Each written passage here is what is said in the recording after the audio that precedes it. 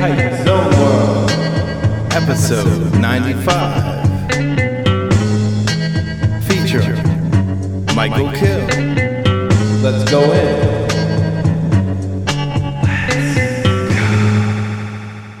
Hype Zone World. Before we kick this episode off, I want to say the Wrap Around Robin tour is going on right now. Coming up, starting today, Monday, we have Buffalo, Kingston, Portland, Maine, Pelham, New Hampshire, Dover, New Hampshire, and Philadelphia. The artwork, as always, is by Mike Riley. Check him out at MikeRileyComics.com. And once again, we're being hosted by Splice Today. Check them out at splicetoday.com. Let's go in. There's an area called Concord in North Carolina that's a little north of Charlotte. And I've always kind of lived in Concord and Kannapolis up until recently when I moved up here to the mountains. And like, what was that area like?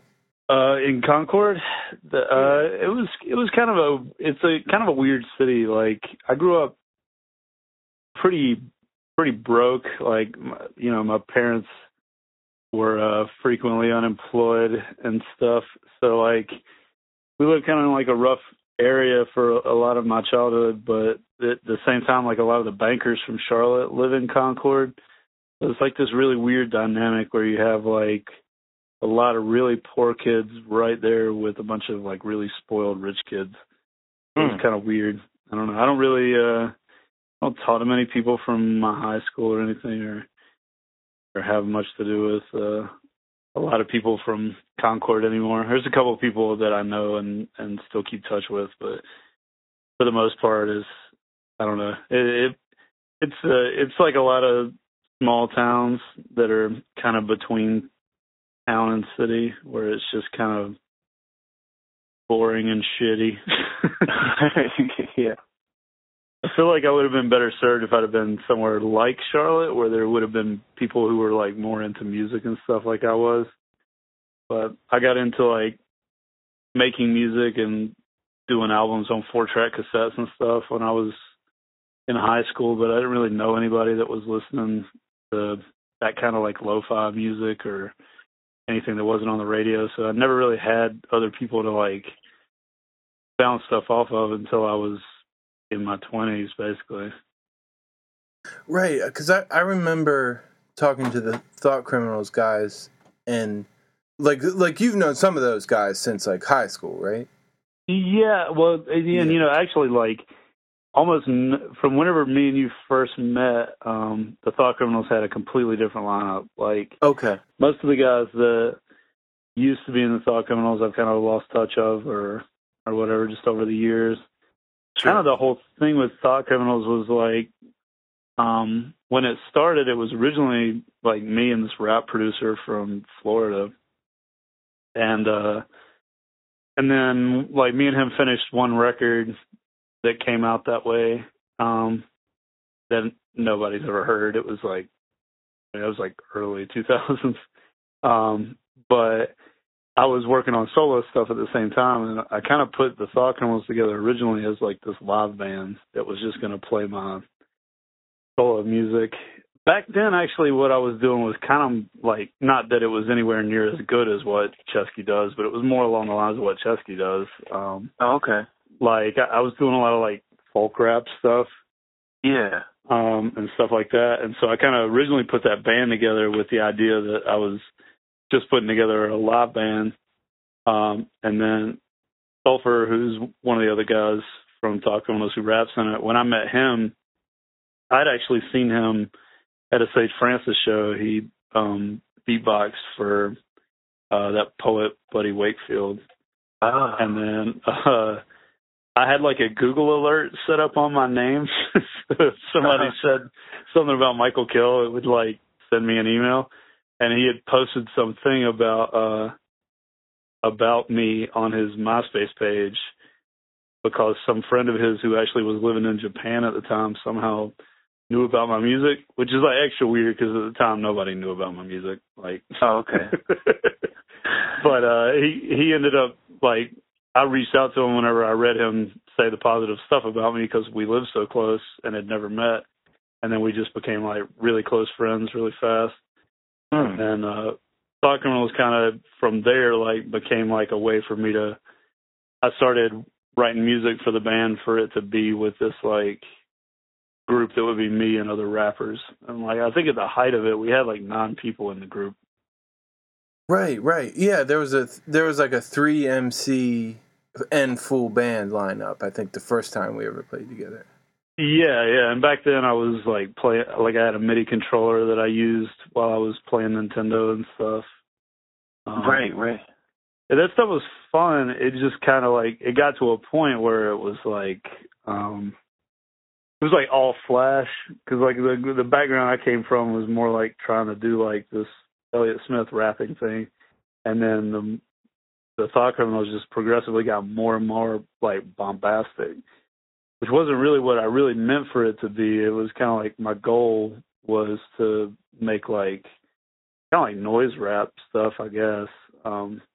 Not that there was anything really like that I was aware of back then, but I wanted to do this like really kind of industrially like experimental hip hop, but like that's not really what the band was back then. And then after me and you met though, I kind of like, there came a point where I kicked everybody out of the band. And then I kind of just started back over at zero. And like that stuff that we did then was like, we did our Cold Winter album. And like, that's whenever Thought Criminals kind of became what it is to my mind.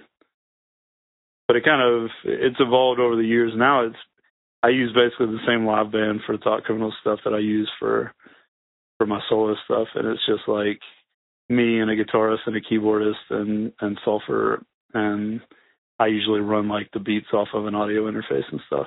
Like, at what point did you start hitting the road and playing outside of Charlotte? Well, like Thought Criminals did a couple little one-off gigs outside of Charlotte, but it was so hard because of having the band. It was just so expensive to travel and stuff like that. So I started doing more solo shows. I put out an album in like I guess like 2012 called Dust.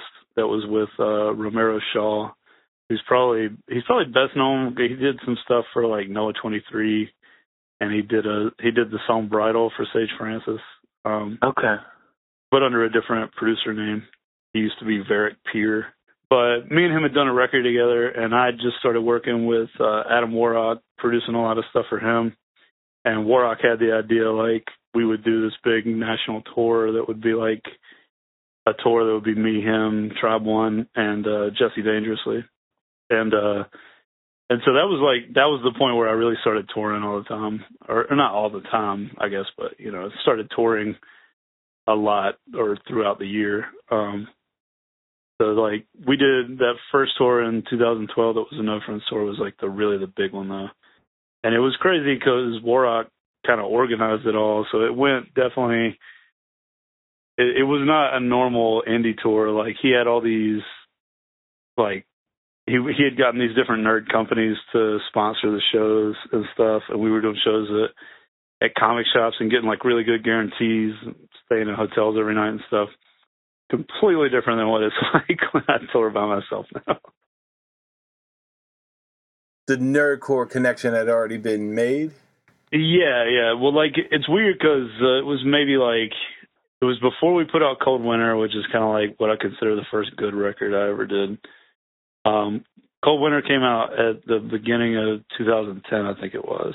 Yeah. And right before that, we had played, we did a show with Frontal maybe like 6 months before that or something. And I didn't know what nerdcore was. I had no idea. By that time I was already like, I was using a lot of Nintendo sounds in the beats I was making and stuff. And I still do. I just kind of like hide it in the beats, but I didn't really know what nerdcore was, but we played this show with MC Frontal, and there was a guy there who, he used to write for like Wired Magazine and stuff, but he's kind of, we're really good friends now, but I didn't really know him at the time at all. But he goes by Z, and he's a guy who ran like one of the big nerdcore blogs, and he broke a lot of artists really to the scene. So he actually wrote about us and posted some videos, And all of a sudden, all these people were calling us nerdcore, and suddenly people were more interested in what we were doing than they were before in other places. And we kind of just got absorbed into nerdcore, which, like, I think is probably the best way to have it happen, because, you know, there's a lot of dudes like Mega Ran or even Frontalot himself who, like, they just were trying to make the rap they wanted to make, and then nerdcore finds you and kind of like gives you an audience. Right. So it's been like overwhelmingly positive for me. It's kind of weird because, like, there's definitely some dudes who, like, I've definitely got friends who are like more indie rap or whatever, or you know, aren't in nerdcore even if they're nerds, and they're like scared to be associated with that, you know, because they're like they think people are gonna think less of them. But I don't know. For me, it's been like this amazingly liberating thing, because I can just do or say whatever I want, and it doesn't. I never really like think about how cool it is. Right. If that makes sense. Like, I can just kind of do whatever I want. I was kind of struck by how, like, nice and, like, friendly and everything the audiences are. Like, at, like, you know, some of the Charlotte shows, or, like, at the Conundrum, playing with autocorrect and, like, Malibu Shark Attack. It's like, the fans are, like, so nice. And it's like, I don't know, that was like a small show, but it was like, okay, there's like 20 people here or something, but like all 20 people are so like amped. And that's kind of like the opposite of what I thought it was when it was like described to me. Yeah, well, you know, it's actually interesting to me. A lot of the nerdcore fans, a lot of them are the same kind of people that would be going to punk shows, but they're just more like, a lot of them are like socially awkward, you know? It's like, Right. A lot of them have the same ideals and whatever, but they're not used to going to shows always, and they're not always like comfortable in groups. So, like, I don't know, to me, like at those kind of shows where people do get kind of like timid, it's kind of like your job to make them feel like they can do whatever and it's fine, you know, like, Right. Nobody's going to laugh at you like here. That's definitely a thing. Like, we do a lot of shows in comic shops and stuff when we tour. And those are really atypical venues usually. Like, people can't drink, so, like, people can't relax at a lot of them. But you end up getting, like, a really positive vibe going once you get, like, people to come out of their shell a little bit. I would describe them as whatever, like, the opposite of jaded is what they are. Yeah. Which nerdcore has very enthusiastic fans. Yeah. And very, like, people who are the big nerdcore fans you see come out to shows all the time. They're there because they genuinely love the music and they want to, like, experience it.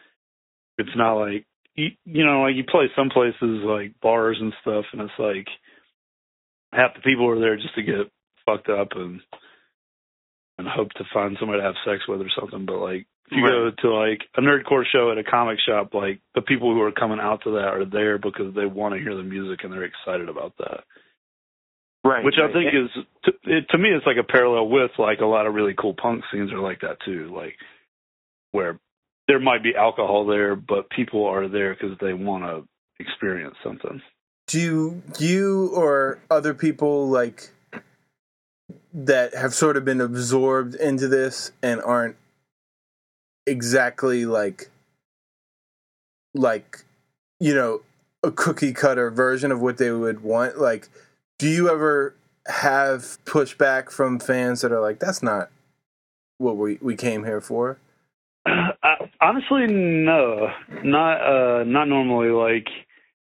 Like when me and Adam Warrock would tour together, a lot of times I'll just bring my acoustic guitar and play my saddest songs.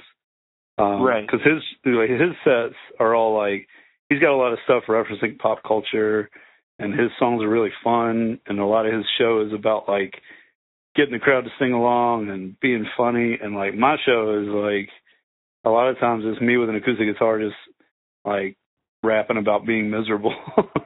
Right. So like, but it actually worked better. I think it works to my favor because it makes me stand out more that I talk so much about like my own problems or you know who I am in a really personal way. Because I think if I was trying to do what those guys do, and I was just like trying to be a funnier version of myself or trying to cater to that, I think it would like I would just blend in. Then there wouldn't be anything special about what I do. But yeah, I think the fact that what I do is kind of darker and that I do just kind of do weird stuff like rapping over acoustic guitar or whatever. Like, I think that stuff actually works really heavily to my favorite shows because like, you know, it's a big thing at rap shows in general. I think it's one of the things that's cool about what you do with the round robin tours is like a lot of rap shows are just somebody standing there rapping with the beat playing in the background. But like from the time I met you, that was one thing that was cool. You would like, it was something different every time I've done a show with you. Like, oh, okay. You know, like you and like sometimes it's like straight up purist throwback hip hop, which is cool. And then sometimes like, you know, you have somebody playing an instrument or whatever the case might be. Like, I think that kind of stuff is super positive because a lot of people just leave it at rapping, and some people are amazing at doing that, you know, like, but for me, I just feel like I gotta do something else other than just be there and rap. Yeah. And do you feel like your tours are picking up steam, or like do you feel like you're like building an audience, not just through the Nerdcore thing, but through, you know, everything that's been going down through 2012? Yeah, I think so. Like, it's the biggest thing that I think is probably I keep touring the East Coast. I've never gotten far enough west. Every time I do, I feel like it's super beneficial, and the East Coast runs are really beneficial too. But yeah, there's actually like a feature on Bandcamp that they have where you can see a map that's everywhere you've sold records. And if you look at the map of my sales or whatever, which I did it a couple of years ago where I just posted a picture of it on my website, just like on a little blog I wrote about touring. But if you look at the one, it literally follows like where the heaviest concentration of where I've sold records is, like, you can follow the trail of where I usually tour. Oh yeah, because it just kind of follows the lines of where I go. So it's definitely massively positive touring.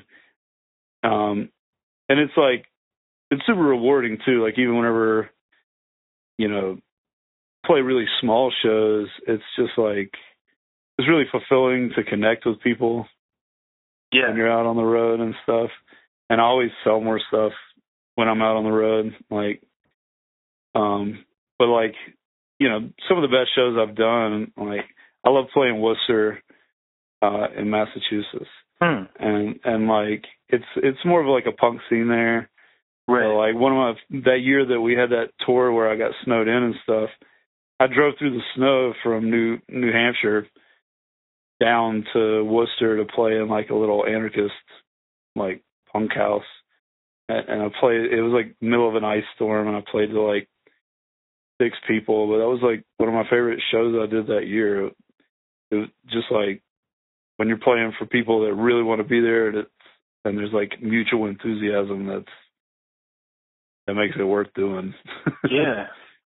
You know, like Chesky talked about this to me. I don't want to like put his business out, but like when he did Warped Tour, you know, he talked about how he didn't really like playing to that many people on the bigger stage or whatever, that he liked playing in the smaller rooms.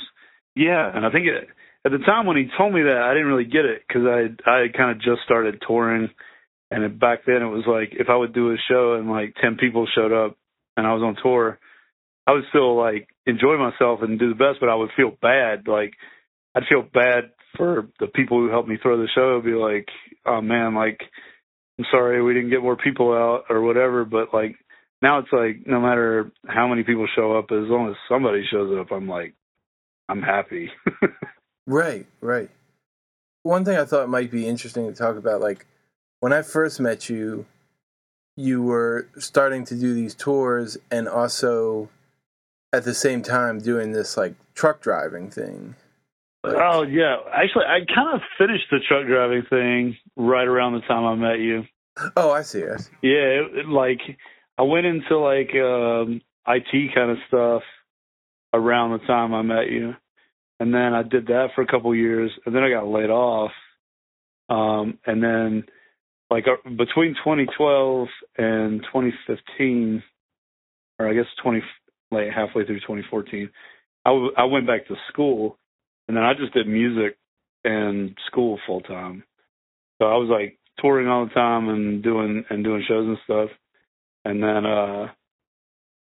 then I kind of took another job for a little while that was truly awful. That was kind of like truck driving, but with being on planes. I was like constantly flying from city to city. It was like being on tour, but not fun in any way, shape, or form, or fulfilling in any way, shape, or form. But then I left that when I found this job. Okay. The job, like I'm an IT manager now at a place in the mountains. It's like a book publisher. It's kind of weird, actually. Like a fan of mine from Indiana knew a guy from Michigan who knew a guy that worked for this company, and they were looking for an IT guy. And so I came and interviewed, and I totally did not expect to get this job because, you know, it's kind of like one of my first jobs out of college. But now I am the IT manager of this book publisher. how do you feel it is balancing that job with music, like compared to like driving a truck or like flying everywhere? It's actually been super positive. It's weird. I've been doing more shows in Charlotte since I moved up here. Now I live a couple hours away, but the job is like, the company I work for is this really progressive company. Like we only work like 37-hour weeks, and I'm salary, but like the boss doesn't believe in time clocks.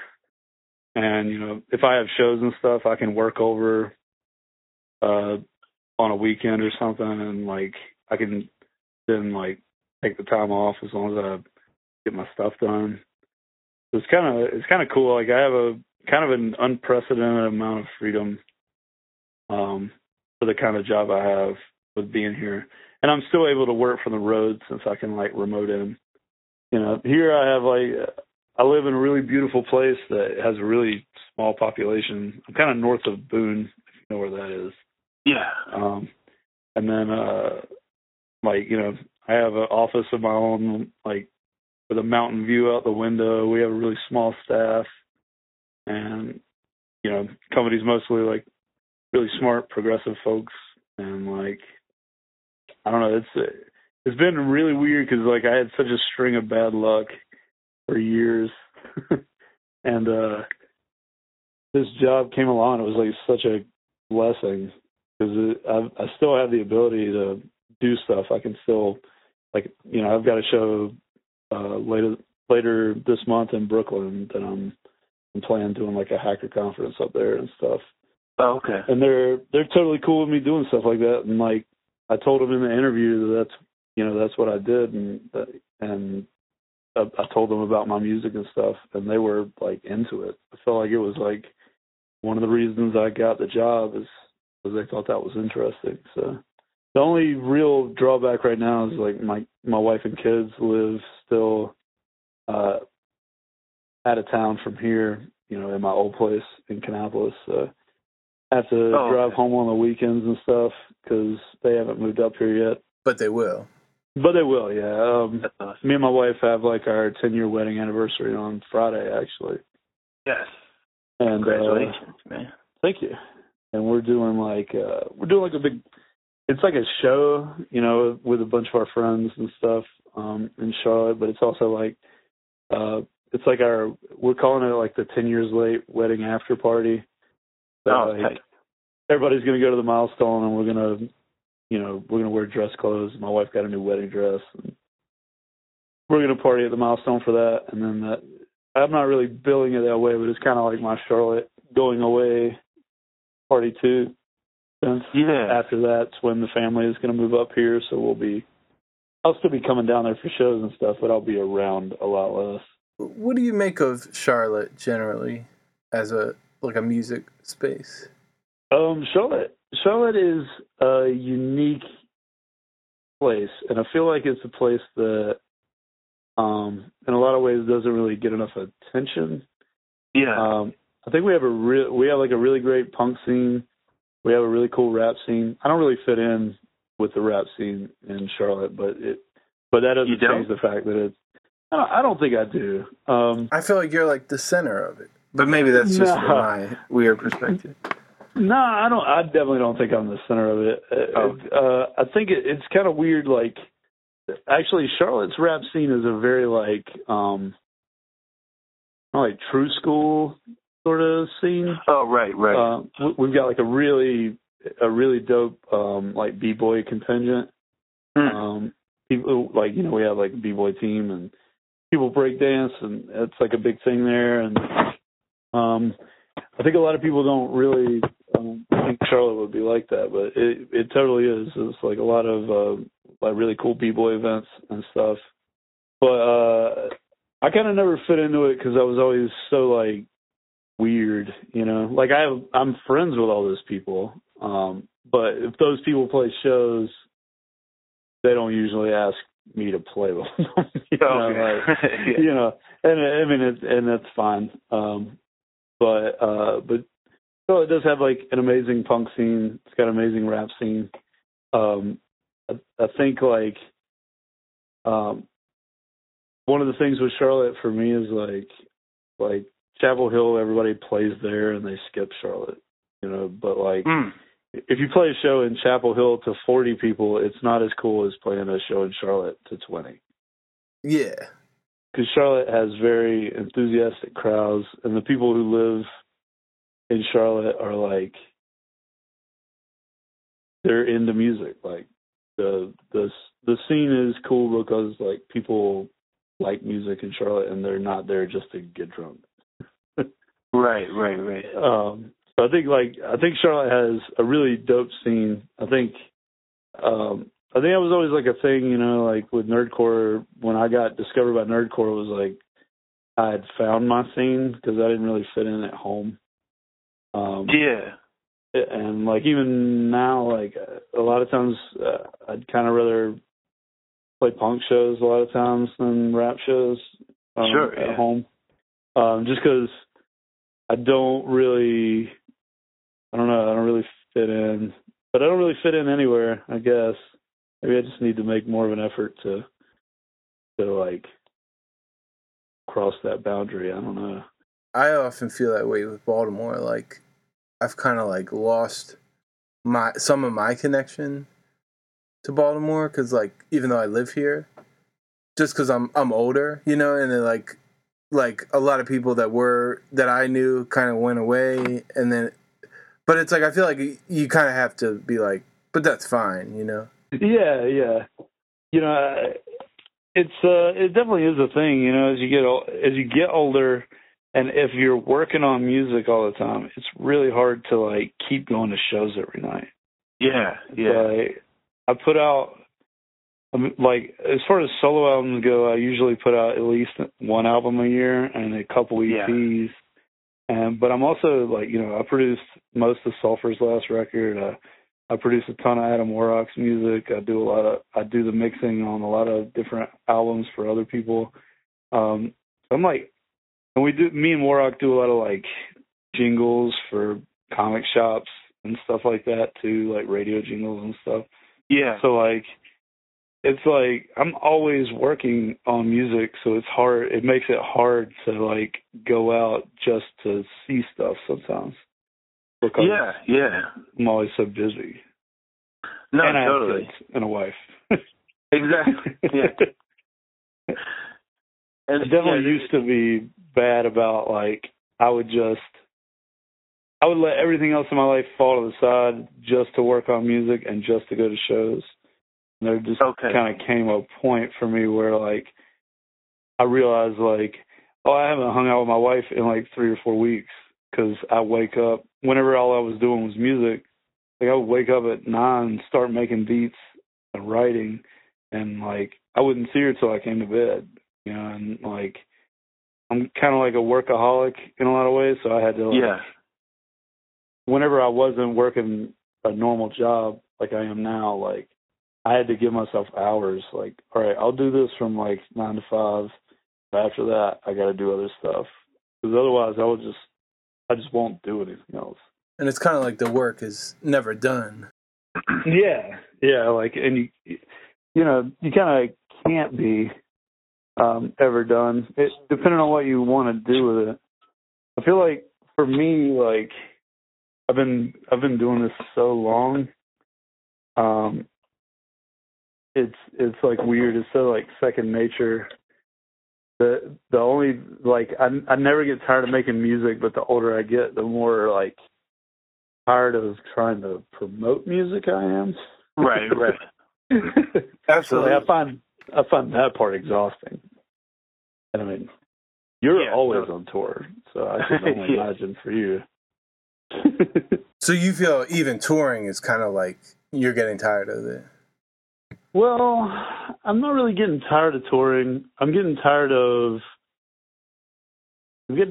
to a degree of doing shows when I'm not touring. Like, doing one-off shows is kind of exhausting. Oh, like in other cities and stuff? Yeah, where, you know, like, somebody will offer me, like, a guarantee or something, and I'll go do, like, a one-off weird thing and then come back. That's kind of draining. It's kind of hard, I don't know, to do that. But one thing that me and Tribe One did, and he's that guy from Malibu Shark Attack. Yeah. We did an album last year. It was actually his idea because he's a school teacher. So he can't tour at all during the year. Right. But he's like special needs educator. So, like, we had been talking about doing an album for a while, and he was like, well, you know, he's like, well, it's summer. Let's just do a whole album in a week, and then we'll book the tour while we record the album. And then that's what we did, was 2 weeks, and we called it 2 weeks notice. And so we did that last year. That was one of the most fun tours I've ever done. We did the album in a week. We handmade the CDs, and we had this guy who worked on the art for that TV show Archer. He did the cover, and, like, we just printed posters of the cover and did, like, these handmade CDRs that we, like, hand stamped with rubber stamps. And then we just kind of went out and we did a lot of, like, really small things. We did like a collective in Detroit and different, like, shows and comic shops and stuff like that. And we went as far out as, like, you know, we started here or in this area in North Carolina, and then we ended up making it all the way to Michigan, all the way to, like, Minnesota, to all kinds of places, down to Texas. Like, so we ended up covering, like, a huge amount of ground, and it was one of my favorite tours I've ever done. So I think we're going to do that again this year, in July or early August, I'm hoping. That's our plan right now. So I really enjoyed that. I think the big thing for me is, like, I don't know if I could ever do a tour again where I didn't have, like, a close friend with me to, like, touring with me. Just because you get depressed? Just the isolation. I don't know. Yeah. It's the same thing I hated about trucking, I guess, is, like, at first it's cool, like, you're traveling and you're seeing new stuff and whatever, but after a while it's like you're isolated all the time. Starts doing stuff to your head. I don't know. And I'm not even I'm not an extrovert. I'm actually a really introverted person in a lot of ways. But I don't know, just the isolation gets to me. I gotta have somebody to talk to sometime. Oh yeah. I hear you, man. So that's cool. So you guys are going to do another tour like that. Hopefully. Yeah, I think we're going to. And we're planning on doing another, like, we're going to do an actual album that I produced for him, too. When you guys were doing that, did you feel, like, scared at all of, like, what if we can't, like, come up with something? Oh, not at all. Like, okay. Trap One, he takes forever to write. But me personally, like, I work really, really fast on production and on words. Yeah. And if it takes... Like, if I start working on a song and it's taking a long time to get done with it, I just throw it away. Okay. Like, I don't know, like, it's always like this attitude for me personally. Like, it's like if I have to wrestle with it, then it's just not meant to be, and I do the next thing. So, like, one of the things Sulfur used to say was that watching me make a beat was like watching a speed run of a video game or something. Because, like, that's kind of my thing, and, like, I kind of take pride in it, you know, that I can flip out a beat, especially if I'm making something out of samples. Like, I can have a beat in 20 minutes, like, ready to go. Yeah. So, and when we were doing 2 weeks notice, I still was only doing music full time at the time. And since it was the summer, he didn't have school. So, like, we would get up at 9 a.m, and I would start making beats at 9, and then I would make beats until noon when he got online. And then we would write to the stuff I had written, we would write to the beats I'd made for maybe like 4 or 5 hours, and then he'd hop off again. I'd make beats until like 9 p.m. Then he'd get back on around like 10, and then we'd write until like we decided to go to bed. So it was like, it was making a record in a week, but it was so many hours of work, like, directly. It was fast, but it wasn't rushed. It was definitely like a lot went into it. You said at that time you were just doing music as a occupation? Yeah, that was basically my focus. I was still doing a lot more shows on the road at the time, and then I was also always also just like constantly working on it. But I knew that it has never really been my goal to be just a full-time musician. Right. Because me personally, I just, like, it's not sustainable for me because I've got kids and stuff. Yeah. But, you know, I have one of my friends, this guy Dual Core, and he's like a hacker who raps and stuff, and he works. His day job is doing like IT security stuff. And, like penetration testing and stuff like that. So, like, one of the things that's always really inspired me about him, though, is, like, he's constantly doing shows. He's constantly traveling and stuff. But for him, it was like he's made his job feed his artistic career. Because, you know, he's the one who got me on this hacker conference I'm doing in June and stuff. Like, he's always doing those kind of events and doing shows.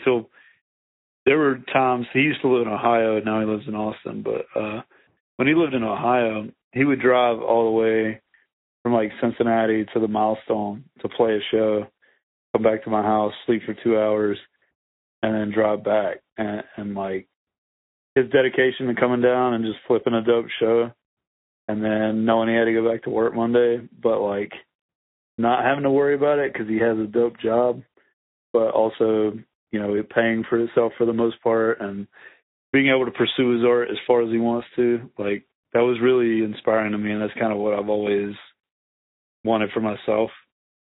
And this job that I have now kind of contributes to that, because the company I work for does a lot of like conventions and stuff like that. So I'm kind of working my way into a position where I can start going to represent the company at those, and then book shows at night in these other cities. Like, that's awesome. On the road and stuff. So like, that's kind of always been my goal, is to do a thing where I can pursue my art as far as it will possibly take me, but I also don't have to worry about, like, you know, where my kids are getting fed from. Right. Yeah, exactly. In having kids, like, did you have a point where you felt like you weren't sure about, like, okay, do I just like go harder with the music or what? Yeah, absolutely. Actually, I'm assuming by the time this comes out, my record will probably be out. But like, I'm about to put out my new record, Human Disaster, and there's a song on the record about that called Daddy Works. And the first time I ever played Brooklyn, my daughter was probably like 2 at the oldest, but she called me on the phone. I was driving through a snowstorm, driving like straight from Charlotte to Brooklyn to play this show, driving through the snow, and my daughter called me hysterical, wanting me to come home. And it was truly brutal. I wanted to just like turn the car around, but at the same time, I think it was important to me to demonstrate to the kids, to my daughter and my son, that like you should pursue your dreams. You should pursue, whatever artistic endeavor is like what motivates you. But that's also part of like, it goes into what I was saying before about wanting to do my art, but also having a job that would feed my art and vice versa. Like, I want to demonstrate to my kids that you can kind of do both. That you can, like, you can pursue your art. You can, like, you can have fans and you can have an artistic career, but you also, you can have a normal life. You can have a wife and kids and stuff. You don't have to sacrifice everything. Yeah. So I don't know. To me, it's kind of important to demonstrate that to my children. What are you saying if you did turn the car around, Yeah, exactly. It would be just like, if I would have just turned the car around, then I would have let down a group of people who were waiting on me to get there. I would have totally, like, failed to fulfill and my word about what I said I would do. Like, there's a lot that goes with that. And whenever I was younger and my kids were younger, it was a lot more of an issue. Like the first time I did South by Southwest, like my daughter had just been born, and it was really stressful because it was the most I'd been away from her and stuff. Yeah. But I knew also it was like something I had to do. Whenever me and my wife, now we've been together 10 years, but at the time whenever we got engaged, I wasn't touring and my music was nowhere. Like, I was working on it all the time, but I wasn't getting anywhere with it. But like when we got engaged, I told her, it was like, this is not something I'm going to ever be able to stop. Like, yeah, this is just kind of part of who I am. And if you are sure you want to have to deal with that forever. Right. Like, then cool, we can do this. But like, I had to tell her, even when we were getting engaged, it's like, this is just always going to be a part of who I am. Just what I do. No, totally. For better or worse. So, I didn't realize there is an even newer release than the EP you put out recently. So you have something that's coming out like next week or something? Yeah. It's coming out on the 14th, and it's a record I've actually been working on for like 5 years. Okay. I've put out a bunch of albums in that time, but I started working on the songs for this in probably 2012, I guess. Yeah. But it's the last album I put out was called "The Snuggle Is Real." Yeah. And it was pretty upbeat record and stuff, but it was actually made out of like outtakes from this record. Okay. And this record is kind of, the way I described it at the time was, that record was like the party, and this record's like the funeral. It's kind of like a culmination of everything I've done as a solo artist in the past 4 or 5 years. And my plan, I mean, you know, and this might change. I'm not retiring as Michael Kill or anything, but this is probably the last Michael Kill album for a while. Like, okay. I've got other projects I'm already working on. You know, like, we're going to do another 2 weeks notice. There's a new Thought Criminals album in the works that we've already been working on for like a year. Oh, cool. There's a new group that I put together that's like me, Dualcore, Tribe One, Sulfur, and Kai's the Soulsay, who's a really good Charlotte rapper. Oh, yeah. Yeah, awesome. I think he's played with you, actually, maybe. Yes. But so we've got like a group we're doing together too that we already have a bunch of songs written for. So it's not like the end of me putting out records, but as far as like solo albums, I think it's the last solo album I'm going to do. Why is that? You know, I keep bringing up Chesky, but like the first time I did a mini tour with Chesky, one of the things we talked about was, I don't even remember what artist we were talking about. We were talking about somebody that had decided not to put out records anymore with the band or something, and they had just dissolved their band. And it was like at the height of their popularity, whoever it was. Oh, okay. And I was like, that's so weird. Why would you do that? And he was like, I don't know. I think it's a good idea to you know, give things an ending and not let it just peter out. And right. And I thought about that a lot, and I've continued to think about that a lot. And I think it's true. And I think for me, like, this album, after I put out this album as Michael Kill, I just don't know what else I have left to say as a solo artist. Okay. You know, like, I have more to say, but lately, lyrically, I'm only inspired when I'm writing with other people. I'm not really, I've been writing tons of instrumentals and stuff, but I haven't been writing raps as much as I was before, except for whenever I'm working with the different group projects I have. Yeah. Whereas it used to be just a thing I did all the time.